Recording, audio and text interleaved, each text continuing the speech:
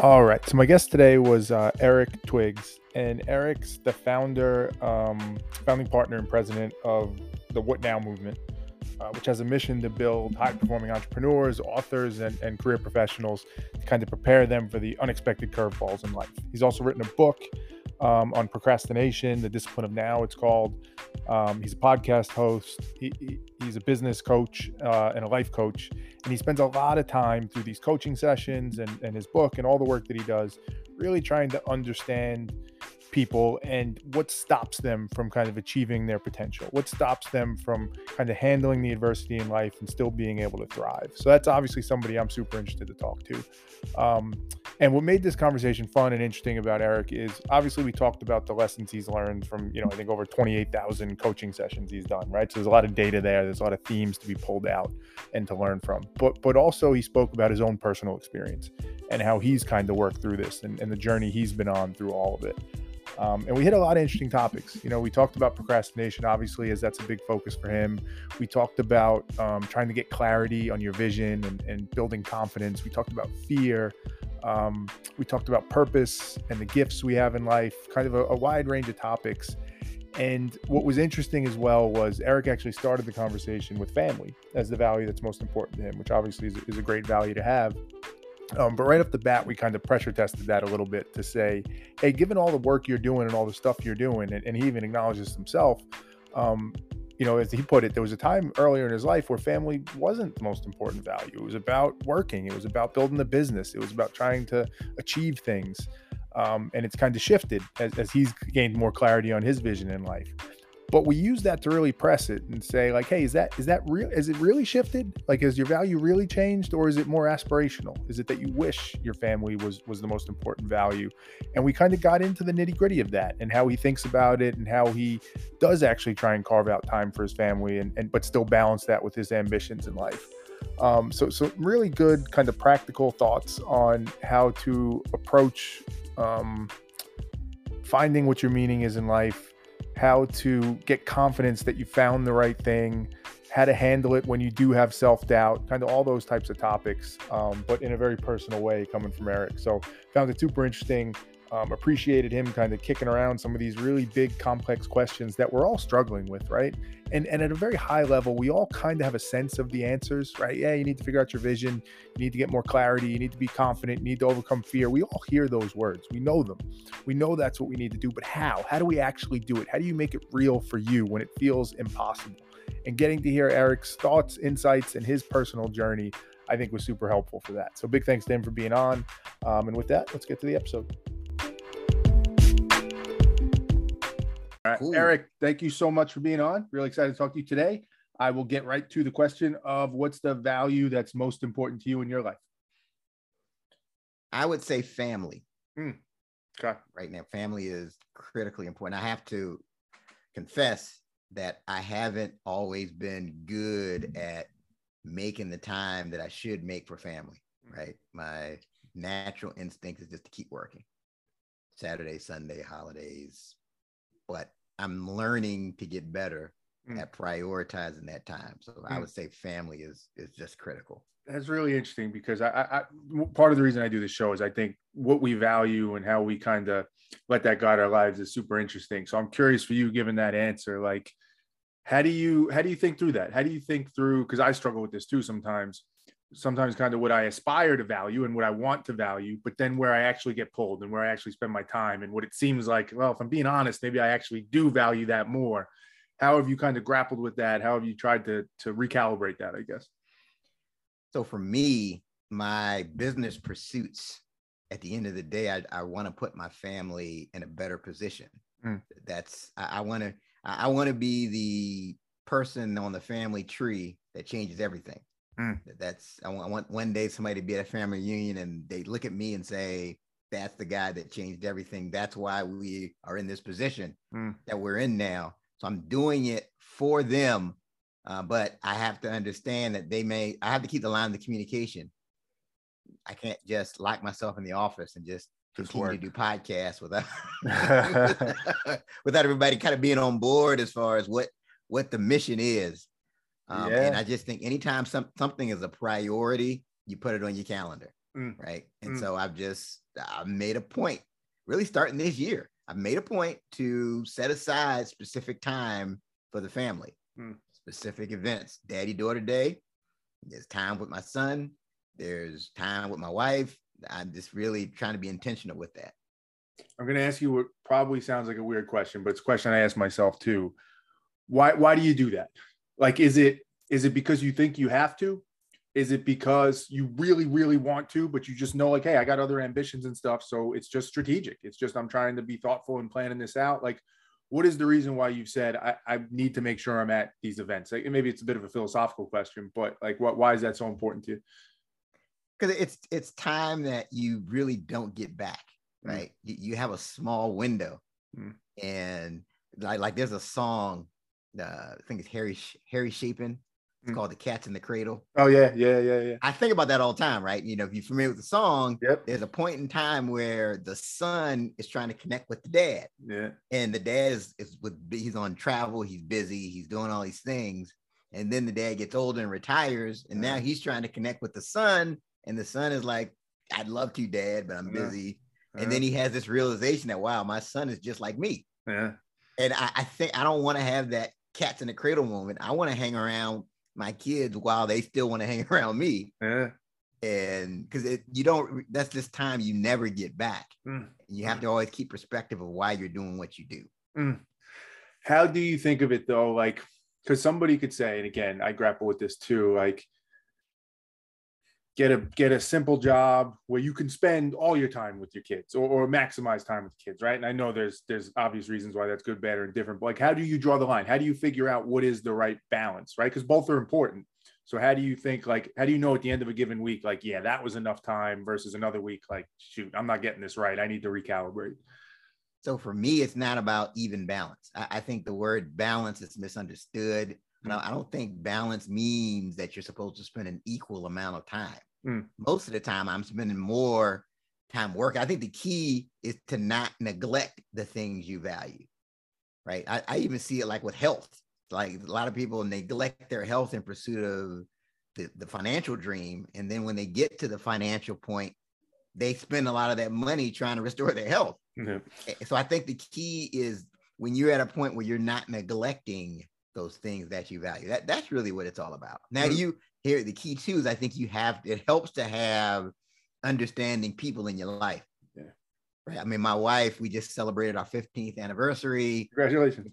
She is really patient. And that's just like, I could be doing this with the wrong person and it would be a bad thing. Yeah. But I'm blessed and fortunate to have someone who's understanding and supportive that I can sit in. Now, again, if I don't communicate, she's like, okay, Eric, you've been in that office a long time. What's up? You know? Was that deliberate on your part to the extent you're comfortable talking about? Like, was that thoughtful when you and your wife got together? You guys had a conversation and there was like, hey, listen, there's some ambitions I have, some things I'm looking to do, and you guys lined that up? Or was it truly just fortunate? Like, it just worked out? It's just a blessing. I can't, I'm not that smart. I want to say, yeah, I was thinking. No, I wasn't playing chess or anything like that. It was just, no, I just felt a strong connection. And it just turns out that she's very supportive of my efforts, because if not, that would make things extremely difficult. So I think that one of the lessons too is anybody that's successful, that person is like the tip of the iceberg, right? They usually have a team behind the scenes, and I think that's even on the domestic front. You know, that high level people, a lot of times they have the people behind them that are supporting them and encouraging them and keeping things stable on the home front. So I think that's just important. That's interesting, because that resonates with me. I think there's a lot of people, myself included in that sometimes think you got to do it all yourself. Like, if you're going to do it right, that's you got to figure out, you got to make it all work. And that's probably ego, right? There's probably a lot of different reasons why people think that way, but it's so counterproductive, because you're not going to get as much done. You're not going to be as happy. People around you aren't going to be as happy. So it's like, what game are you winning by trying to do it all yourself? I don't know. I guess it's just the ego game, right? It's got to be. That's the only one it could be. Yeah, I mean, I think sometimes your greatest strength is your greatest weakness, right? Because you became an entrepreneur or business person because you can get things done. You can make it happen. You don't have to check with anybody. but you have to be careful. So, it's interesting. You look at the downfall of some of these great athletes, that once they were here, now they just like Mike Tyson, your Tiger Woods. And what people miss is that in those instances, a lot of times there's a change with their main coach, and they were just never the same. That's true. You thought it was Tiger Woods, but Tiger Woods had one of the greatest golf coaches as well. And once that separation happened, the same thing with Mike Tyson. Once his main trainer died, it was never the same. And I think that you really have to have the right people in your corner behind the scenes to get where you want to go. See, even as you say that, I could empathize, whatever the right word is, with Mike Tyson or Tiger Woods, where like that ego does come into play though. Cause not to speak for Mike Tyson, but you can imagine a feeling of like, no, that's me. I was out there winning those fights. Like, yeah, my trainer helped, but I did this. But that's a tough thing to accept. Like, yeah, you could be the most talented person in the world, but you still need that team. You still need that person to help keep you for all the reasons we said. And I could feel that though. I could feel the resistance to that, to want to say like, no, I'm special. I'm the one that did it. That's a hard thing to get over. It's a hard thing to get over. Well, and of course it's, then you're getting press. Everybody's telling you how great you are all the time. Yeah. And you don't have people in your life that are just being upfront. And a lot of times with those great coaches, they were the one person that was just telling them the truth. Like, you got to get it together. That was a terrible practice. You lose that when you got a bunch of yes people in your life, and then you got 1 million followers, you got this, you got that. You start to think it's you, and you lose perspective on that. Yeah. Super interesting. Let me go back for a second, because you said something before, which I think, again, in the spirit of this show, a little bit philosophical. You mentioned before that you wanted to be the one to kind of change the trajectory somewhat of your family, to change that. And on so many levels, I think other people listening hear that and get that. Talk to me a little bit about that, though. What's the drive behind that? Is it just the obvious of like, hey, I love my family, I want to do right by them? Like, because somebody might say, I'm not saying it's the case, but somebody might say there's ego in that, of that sense of like, I want to be the guy that did that. How do you think about that? Well, I just think I see it as an opportunity, right? I look at, let's say, my father, who is brilliant, but during the time he came up, you didn't have podcasts, social media, email, audio books, self-publishing options. I just feel like I'm in a moment where there's just so much, even virtual meetings. Sure. There's so many resources at my disposal, and I just have this opportunity to take things to another level that my father, my grandfather just didn't have, because at their disposal, their options were limited. You worked for a company for 40 years. That was what you did. You got the gold watch and you retired. Yeah. Where I just feel like I just have this opportunity, and I just really feel this burn to just my kids, for them to be able to do what they want to do and not what they have to do. That's really kind of what drives me. So it's more of a responsibility than it is like an achievement. It's not ego in the sense of like, I want to be the guy, I want to be recognized as the one that did it. It's more like, hey, there's an opportunity to do this. How could I not? This is my responsibility to step up, because I've been given this opportunity to do it. Right now, you hit the nail on the head. And it's about seizing the moment, and that's what drives me. So some people look at life. I admire these people sometimes. That's just not me, the way I'm wired. Maybe, but. And they say it's about just being in the moment, just enjoying life for what it is. Don't strive for things, that causes suffering. Just enjoy. Conversely, kind of as I think I see it, and it sounds like you do, there's this sentiment of like, no, we're on this earth. There's a responsibility to deliver, do right by our family, succeed, all those things. Have you thought about that other lifestyle? Like, has that ever been one that you considered, or for you, it's just always been go get it? Yeah, I think you have to go get it. And it doesn't necessarily have to be money. Right. Your thing, I think it's all about purpose and fulfillment, and that whatever it is that you felt led to do, I think you just have a short window for when you can do it. And to me, it's not just about, okay, you're going to die one day, but you get to the point where your skills expire at some point, right? You're not going to be able to do what you do the way you do it all the time. I think you have to seize the opportunity. Now, I think two things can exist at the same time. I do think there are times where you do need to stop and reflect and be grateful for what you have and appreciate it. But I think you have to seize that opportunity that's in front of you. if you zoom all the way out, right? Mm-hmm. Like big picture, meaning of life question, maybe, like what's at the root of that for you? Is there a belief in, like I ask this question often, like, is it rooted in faith? Is there a belief of like, you were literally put on this earth for a purpose and we need to live up to that purpose? Is it more intrinsic for you where it's just, this is what I value, this is what means something to me and I want to go get it? Like, what is it that makes you think, yeah, I'm comfortable when I'm hopefully many years from now laying on my deathbed, I did it right. I lived my life the way I was supposed to live it. Well, yeah, I think it's a faith piece too. I mean, I believe in divine purpose, that everybody, there's no coincidence that anybody is on it. Everybody was here to accomplish a purpose. And I do think you have to move towards that purpose. It's almost like you've been given the baton and you have to run your specific leg of the race as fast as you possibly can. And I want to, and honestly, I say I want to flip the family tree, but I do want to know, I want to be able to look back when I'm like 95 without any regrets. I can say, you know what? Win, lose, draw. I know for a fact that I did everything that was in front of me. I took advantage of the opportunity that was in front of me. I gave it, I was all in, and I can live with the outcome. But I just think you have to be driven towards that ultimate purpose. Is it, do you enjoy it? Like, is it that burden, that responsibility to it? How much, because I get it, right? That can be stressful at times, that drive. It's nice and easy to sit on the couch and watch Netflix and just relax, sure. Right? Especially if you got a good family, all that stuff. Is there ever moments where you question it and you think like, this is a lot. This feels like a lot of pressure for me to be constantly striving for it? So here's something. I was talking to a friend of mine, right? This was not too long ago. And he had this long career in the government. And he's got nice cars, he's got a nice family, he's got a really nice house, money's not an issue. And he looked me in the eye, it just totally took me off guard. He looked me in the eye, like he was about to cry. And he says, because we were talking about my book and some other things. And he says, Eric, I could have done more. I really could have, if I would have put myself out there when I was younger, I think I could have done. I think I settled in a lot of ways. It's like he was literally on the verge, and it just came out of left field. Because it's not like I was probing him. We were just talking about things I was doing and this and that. And that's what he said to me. I totally shocked. If you saw him, you would think, man, this guy is doing very well.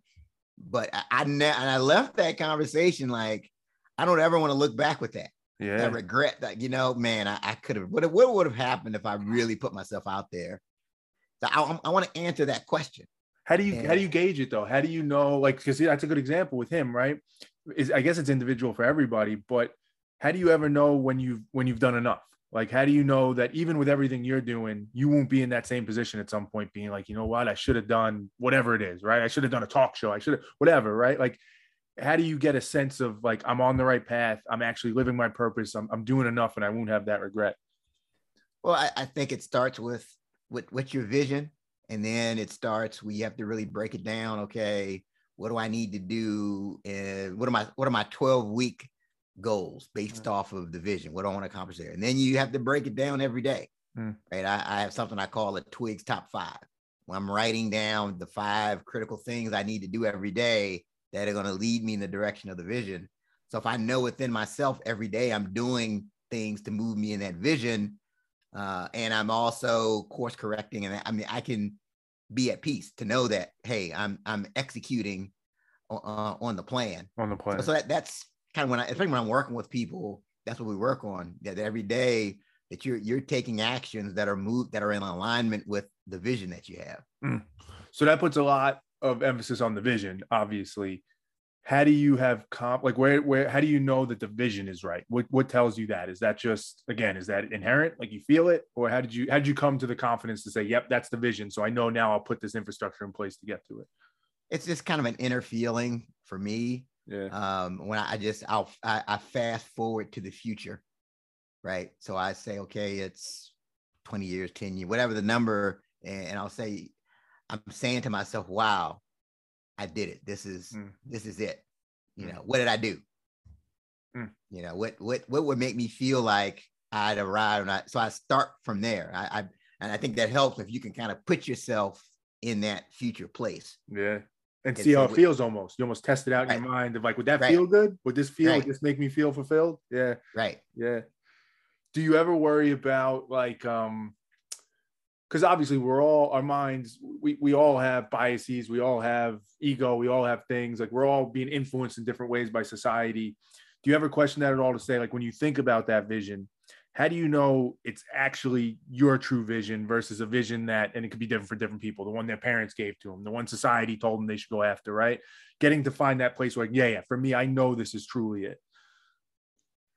Well, I think you just have to ask yourself why, right? And I think if you just keep asking, you get down to the core of why you want something. You try that, right? Like if you say, okay, well, yeah, I want to make a lot of money. Well, why do you want to make a lot of money? Because, I want to be able to support the family. Well, why do you want to be able to support the family?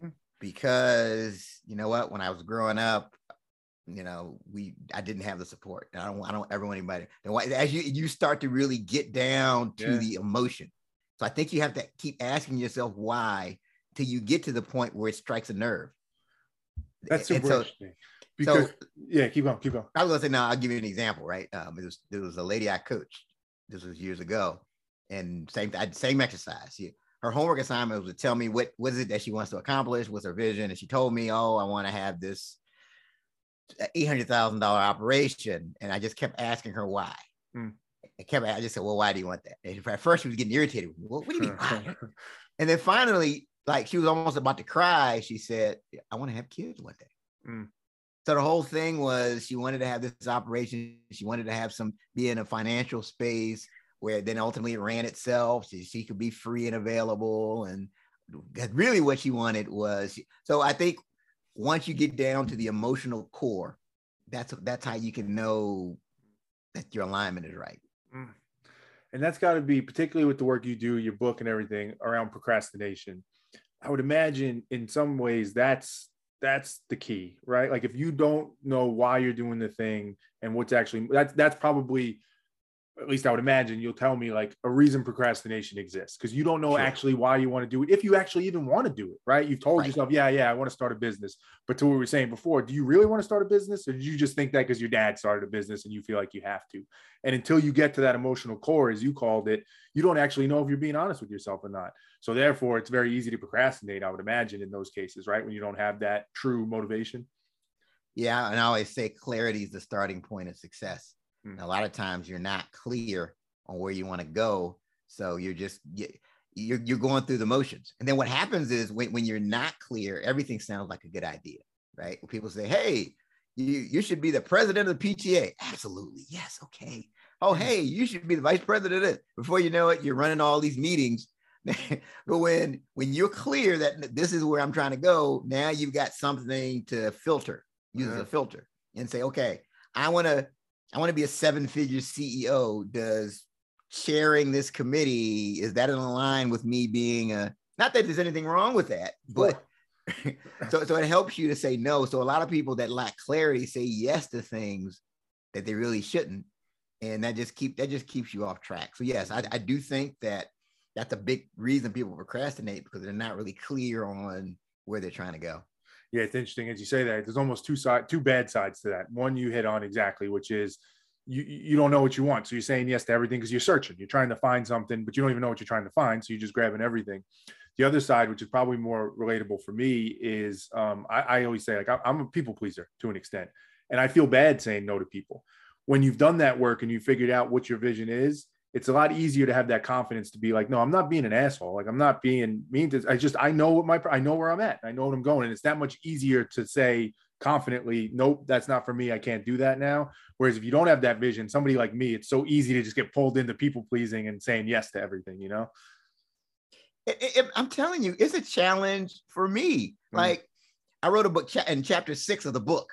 I talk about saying no. And I find myself going back to that and referring and reading what I wrote, because every night somebody else, some people, they're good at flattering you, right? Yeah. Oh, you are great at this. Can you help? And before you know it, you're going down a road you really shouldn't be. And it's a challenge. You really have to be intentional. And I do think that when you're saying no, you are saying no to the request and not the individual. Right. It's not like a personal attack. And I just over time, I think people respect you more when they understand you have boundaries too. So. That's what I found. So I've only recently started to put more boundaries in place, be more confident, be more deliberate in my actions. And that fear that I always had of like, if I do that, nobody's going to like me or people, it's the opposite. It really is. I mean, assuming you're not a jerk, right? Assuming you're doing it the right way. I totally agree. I found that. Let me ask you, Eric, because I'm curious. So I know you've coached. I listened to you on another podcast. I know you've coached, you've done thousands, literally tens of thousands of coaching session interviews. That clarity point you speak of, what have you found, across like the themes, the trends of why people struggle to get that clarity? Because that seems to be one of the hardest parts, is to get to the clarity. Why do you think people struggle with that so much? I think some people struggle to see the forest from the trees. And so you get into this thing where you just can't put your head down and you're going at it. Right. You're more focused on the tactic. There are a lot of people that they're just trying to get through the day without something really bad happening. So it's then what happens is you get on a hamster wheel. It's like you're just doing a lot of things, you're moving, you're taking actions. And the other thing too is that we're oversold on this idea of grinding.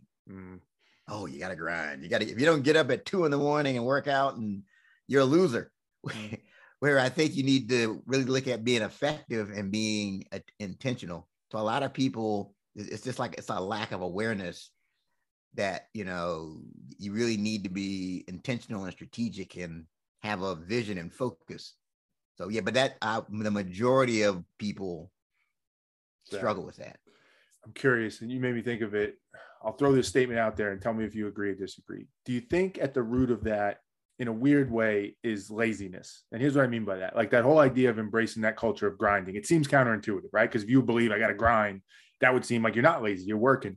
But I say laziness because it removes that need to have to do the internal work to figure out all those why questions you asked. Why does this matter to me? What's my actual vision?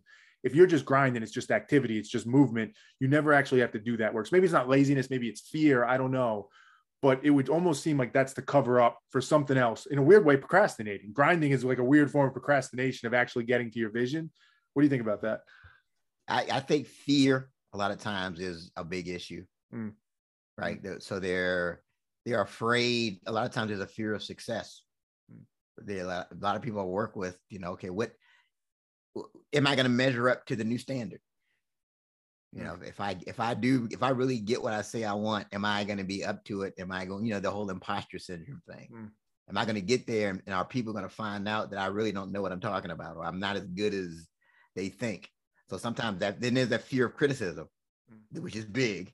It's like, okay, if I get up on this big platform now, they're going to be saying bad things about me and saying I'm not good and going into my business. And so there's a lot of that as well. I think the key is really being able to unpack what that is. And that's why it helps to have a coach to be able to point that. And I've had coaching sessions where people are putting things off, so several weeks in a row, I haven't gotten around to that yet. No, I haven't. No, I podcast, and I haven't gotten around to it yet. I've been doing research. And I'm like, oh, stop, hold on. All right.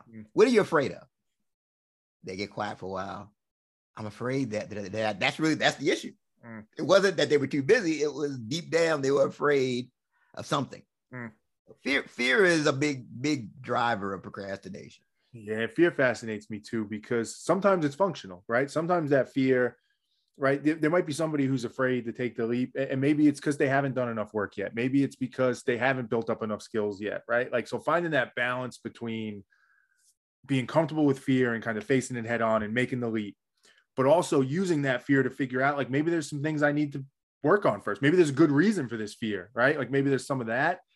How do you try and think about balancing that to not let somebody feel like, because you can almost go to a place where it's like, you don't hold yourself accountable enough. Like, no. Like I know I'm good enough. I shouldn't worry about the fear of critique. Maybe you should be worried about a little critique because maybe you haven't earned it yet. Right. Like that's a delicate balance, right? Yeah. I think the fear I know for me, I've tried to focus on preparation, right? Yeah. I find like the more you're prepared, the less you really have to fear. So I try to do everything within my power. If I'm going into an arena or what have you, to make sure I'm as prepared as possible. Because I think the fear comes from that uncertainty and that whole unknown thing. And you're never going to have 100% knowledge, right? You have to take imperfect action. But the best thing you can do is prepare yourself. And you know that as long as you're prepared, the result can be the result. And the thing is you have to embrace the identity of someone who's a learner. Mm-hmm. I'm always learning. I'm always learning, right? So if you, in your mind, you're like, you know what, I'm always learning on this journey. So if something goes wrong, then it's like, okay, well, what can I learn from this? It's not going to be, you're not going to be as fearful because you're like, you know what, this is a learning opportunity. Yeah. Right. Yeah. Like one of my mentors, I was with Toastmasters. He was in 4 different Toastmasters clubs at the same time. And I'm like, that is crazy. Why are you in 4 different clubs? Here's what he told me. He said, I want to quadruple my failure rate. Because he said, look, I know if I'm failing a whole lot more, I'm going to be learning a lot more. And I think that's the perspective to help you to overcome fear. Yeah, that's super. It makes me think of I don't know if you ever heard that Kobe Bryant quote, but he says something like, failure, you only fail when you quit, right? As long as you are willing to keep going, then you never actually fail. To your point, you're just learning and you're going, and it's only when you say, nope, I'm out, I'm done. Then that's the moment that you fail. So I think there's a lot of truth to that. Let me ask you, Eric, like going back now in time, like how'd you get to this point? Like, was this something, this super thoughtful approach to life, trying to understand yourself under the vision? Was that always you? Like, where'd that No. So for me, it started, this whole thing started for me. I'm in college. It's my senior year. I'm at Hampton University, and I'm having this conversation with my good friend. His name is Donnell. I'll talk about him in the book. He and I were at the time were a little different. He was all about his purpose, and I was all about the party. And so he and I were having this conversation, and he's like, man, you need to get serious, figure out what you want to do with your life. And I'm like, man, loosen up. We have plenty of time for all that. You coming to the frat party with me or not? So a few weeks go by, I don't talk to him, but I get a phone call from his mother informing me that he was killed in a car accident. Changed everything for me. Sent me a serious message that maybe I don't have the time that I think to do the things that I want to do. And that was a starting point where I started paying attention to time and my procrastination and being productive and really pursuing what I want. But that was really and what really made it interesting is that this guy, he was a clean living person. I mean, out of all of us, he was the one that didn't drink. He was the he was the one that didn't have a lot of drama. And just suddenly, and they just said, if it could happen to him, if his time is short, what about me? And I think about, even to this day, I think about that. And it really just gave me a different level of urgency. When you think back to that, was it so pre that event, that moment? Did you always have a sense in your head, like, I want to accomplish stuff, I do have a purpose, I do want to get there, but I have time, I'll get there eventually? Or was it like, purpose? Like, I don't know, I'm just kind of going by, like, I'm just having a good time going by? I think I wanted to succeed. I mean, I wanted to, I had a vague idea, but I don't think I was really focused and serious. Like, you know what, I have a short window until that happened. Like knowing what I know now, like I would approach college and studying completely different. Yeah. I would really be a lot more structured and focused, but I was going to, I would party a whole lot less. I mean, my goodness. I mean, I think I would still want to have a good time, but we literally lived for the weekend in those days. Yeah. But yeah, so I think I wanted to win and succeed, but I don't think I was as focused as I could have been.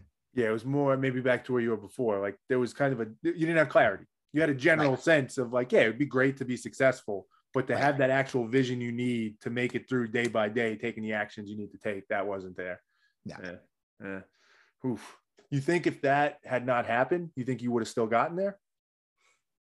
That's a great question. I think, again, going back to the faith and spirit, I think God would have presented another situation to get my attention, to get me on I think one way or another, I probably would have gotten there. But I know I guess I can't say for sure, but I think purpose is so important. I do think that was something that got my attention, but it could have been something else that happened that would have gotten me there too.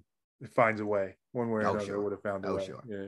How do you? I think you mentioned you had kids, or at least a kid. How do you? I'm not sure their age, but How do you talk to them about this? How do you try and get them? Because that's a fine line too, right? Of trying to instill some of these things, but just like you, right? Some of it you have to experience. You can't, the words just don't do it justice until you go through it. How do you try and teach some of this stuff to them? I think the biggest thing is I try to be an example. I think with kids and even with people, that if you lead people, I think the kids, they're going to do more of what they see than what you say.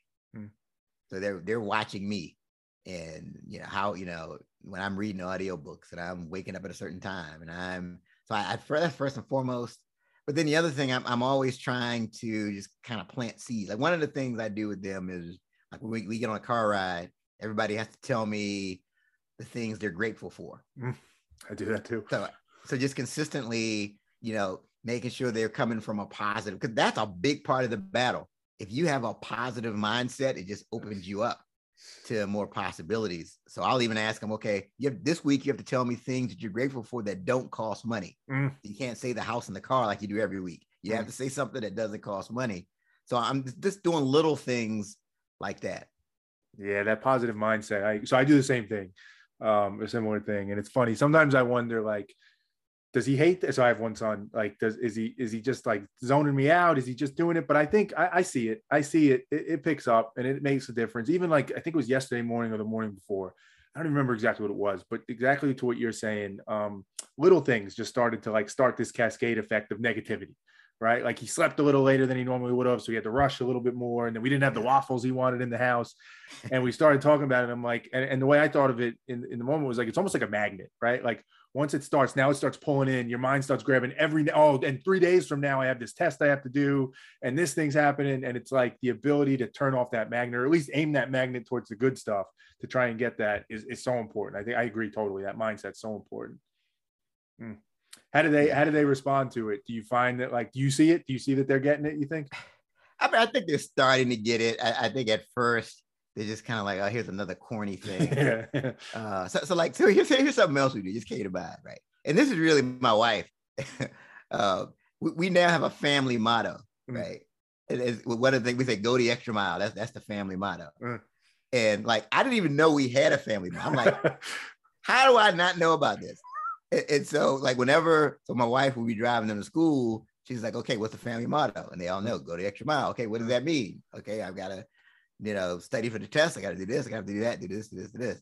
So that's something else we're constantly talking to them. And then we'll add other little things to the family motto. That's cool. Even something like always wash your hands, or Yeah. But so that's something else. Just kind of trying to plant little seeds with them. So one time my kids they said something to be like, Daddy, we like driving to school with you in the morning because we can kind of relax. Mommy's always asking us about that family motto. Okay. That's funny.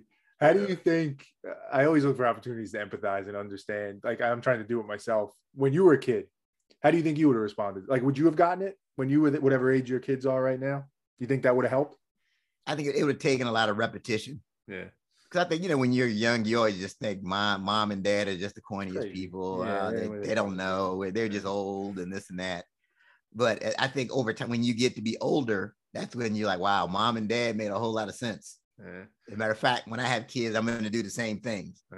Well, that's where that planting the seed analogy is really the perfect one, because it's not gonna blossom right away, but it's going to be sometime 10, 15, 20 years later where that seed will blossom, and it's like, oh, okay, now I know what Dad was talking about.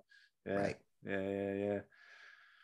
So let me press a little bit on the faith point, just because we touched on it a little bit, and I just always think that's curious. When you do think about, again, zooming way out, the universe as a whole, you touched on it a little. Like, do you think there is a plan? Do you think it's deliberate? Like God literally has set kind of forth this plan, and we're kind of acting it out. How do you think about that in terms of your life and how you move around the world? Yeah, I just believe that God is very intentional. And that everything has a specific purpose. Everything, like for example, and I don't want to go too deep on this, but like there's a story in the scripture. I just got this recently, right, where the Israelites are escaping Egypt and going to the promised land. And it's a well-known story that God rained manna from heaven, right? But if you dig deep into that, the manna from heaven was very specific. So it was every day was just enough. It was the exact right amount.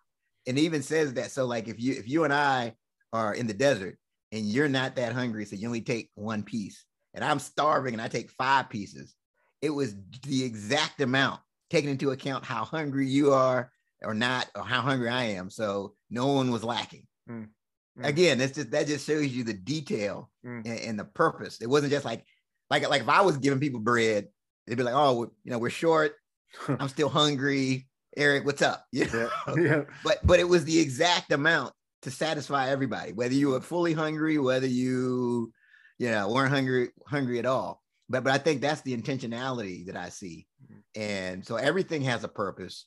And a lot of times we feel like, you look at somebody, look at you and say, man, he does these great podcasts and, he's a great speaker. I don't speak like that, so I don't have a purpose. But there are things that everybody does. See, what happens, we don't think about our gifts because it comes natural to us, right? As far as being able to listen to somebody and they just spill their guts whenever they talk to you. That's a gift. For people like something like that, people miss out, so they devalue themselves. But I think we have to, and another thing about God, if you look through the scripture, he always refers to people as far as how he sees them and how they're going to be, not how they see themselves. Like he would tell somebody who doesn't have any kids, you're the father of many nations.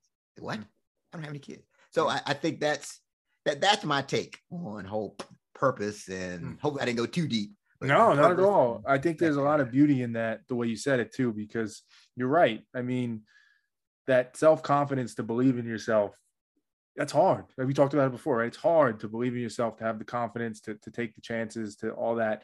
When you feel like there is this presence that's with you, God, some people view it as different things, that's fine. But there is this presence that does believe in you, that does say you do have a purpose. There's something in that, even if you don't know what that is yet, just that confidence. What makes me think of it's a stupid analogy, but I think of this sometimes. Like, we used to take multiple choice tests in school.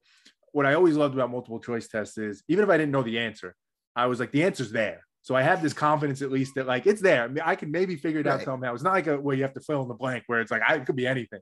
It's almost like that in a weird way, where it's like, it's there. I haven't found it yet, but I know it's there and I have a chance to get to it. That's kind of the purpose that God, I think, brings to us, to give us that confidence. And there's a beauty in that, because there's a lot of darkness in the world, and it's easy for a lot of people to go negative for a lot of good reasons. And that thing is the one thing maybe that pulls us out and pulls us back, right? You have to think about it this way. Okay. So you have kids, right? Yeah. So I think about myself. So if I have a purpose for my son, I said, son, I want you to go here and accomplish this. I'm going to give him what he needs to get there, right? I'm going to give him the equipment. I'm going to give him the resources. I'm going to give him the support to make sure he gets there. I'm not going to just leave him out there on his own to figure it out. So I think that's, if you look at it from that vantage point, how would you do your son, and how would, God, the creator, I think he looks at us the exact same way, and at an even more higher level. So without getting too deep, like you said, as we're coming towards the end here, what about people, and you might coach some people like this, or maybe you just know some people who are like, not me though, man, not me, Eric. Like I don't have what I need, whether it be life circumstance, the family they were born into, the situation, right? Horrible things have happened, whatever it is. What do you think for those people? Is it still that, like, or even some people that, go back, that were in the Holocaust, that were in all different horrible situations? That's where I think some people struggle with God, is they say, but what about them? Like whoever didn't give them the tools. Does that ever make you question the faith at all, or question it? How do you reconcile that in your mind? No, I mean, I think you have to focus on your purpose. And if you try to go to you don't really know the full picture. You don't really know the full story of what they were dealing with, or what positive things. So I think rather than do the comparison, I think what I try to do with people that go that negative is really get them in a habit of focusing on the wins, and focusing on, and I also provide counter examples. Like I provide people that say, well, my town is different. Oh no, I can't do that because of the limits. there's somebody I know that's in that town that's just crushing it. Mm. So if you have a counter example of someone who's in the same difficult situation as you with the same challenges, and they're still able to make it happen, the question is, why not you? Mm. What, what's different? Why is he able to have this same exact challenge and still be able to overcome? Yeah, it makes me think of your analogy a little bit. Like if you were sending your son on a mission somewhere, you give him all the tools. It's kind of like, I think in some ways with life, it's like you don't recognize it. You don't know what that tool does yet. It takes time for you to realize. Like, you might have the tools, you might have what you need, but you don't know it yet. You haven't realized it. You haven't figured out how all this stuff works and put it together in a way. I think that optimistic, you said it before, that optimistic way of looking at it is extreme. That mindset is so powerful, because we're going to hit stuff. We're going to have tough times. We're going to have bad things. I've talked to a lot of people on the show who say that, who is like, it's not that I necessarily know life is going to be better, but what's the alternative way to think like, I have to believe it's going to be better, because if it is, great. If it isn't, like, well, all right, then I'm going to have to deal with that anyway. And that optimism, that's powerful. It's hard for people. I get it. For some people, given their circumstances, it's tough, but it does seem like not only the right way, but the logical way to keep that faith, to keep that optimism moving forward. Yeah. Eric, man, listen, I love hearing, because especially someone who's talked to so many people as you, who's coached people, seen the theme, seen the trends, but also it's real for you, which I think is what's cool. What I like about this show, and hopefully you do about this conversation, is even for those that are looking for a coach, who are thinking about it, sometimes it can feel real theoretical. Like, it's just concepts, it's frameworks. To hear the real story behind it, to hear what you've been through, how you've worked through it, the struggles you have, I think that's super powerful and interesting for me, at least. It gives me a lot of good insights and things to think about. So I appreciate you a ton for being on, for sharing some of the personal stuff, the stories, the journey you've been on. I think it's super interesting. Oh, thank you. No, I love the questions you ask, because I think you do need to know the behind the scenes, the real story, because I don't want anybody to think I just, it's all sunshine and rainbows. It's a struggle, it's a challenge. But struggle. It's work. Keep working to get to the other side. That's it. Well, Eric, thanks a ton, man. I really appreciate it. I hope you have an awesome rest of your day. Have a great one.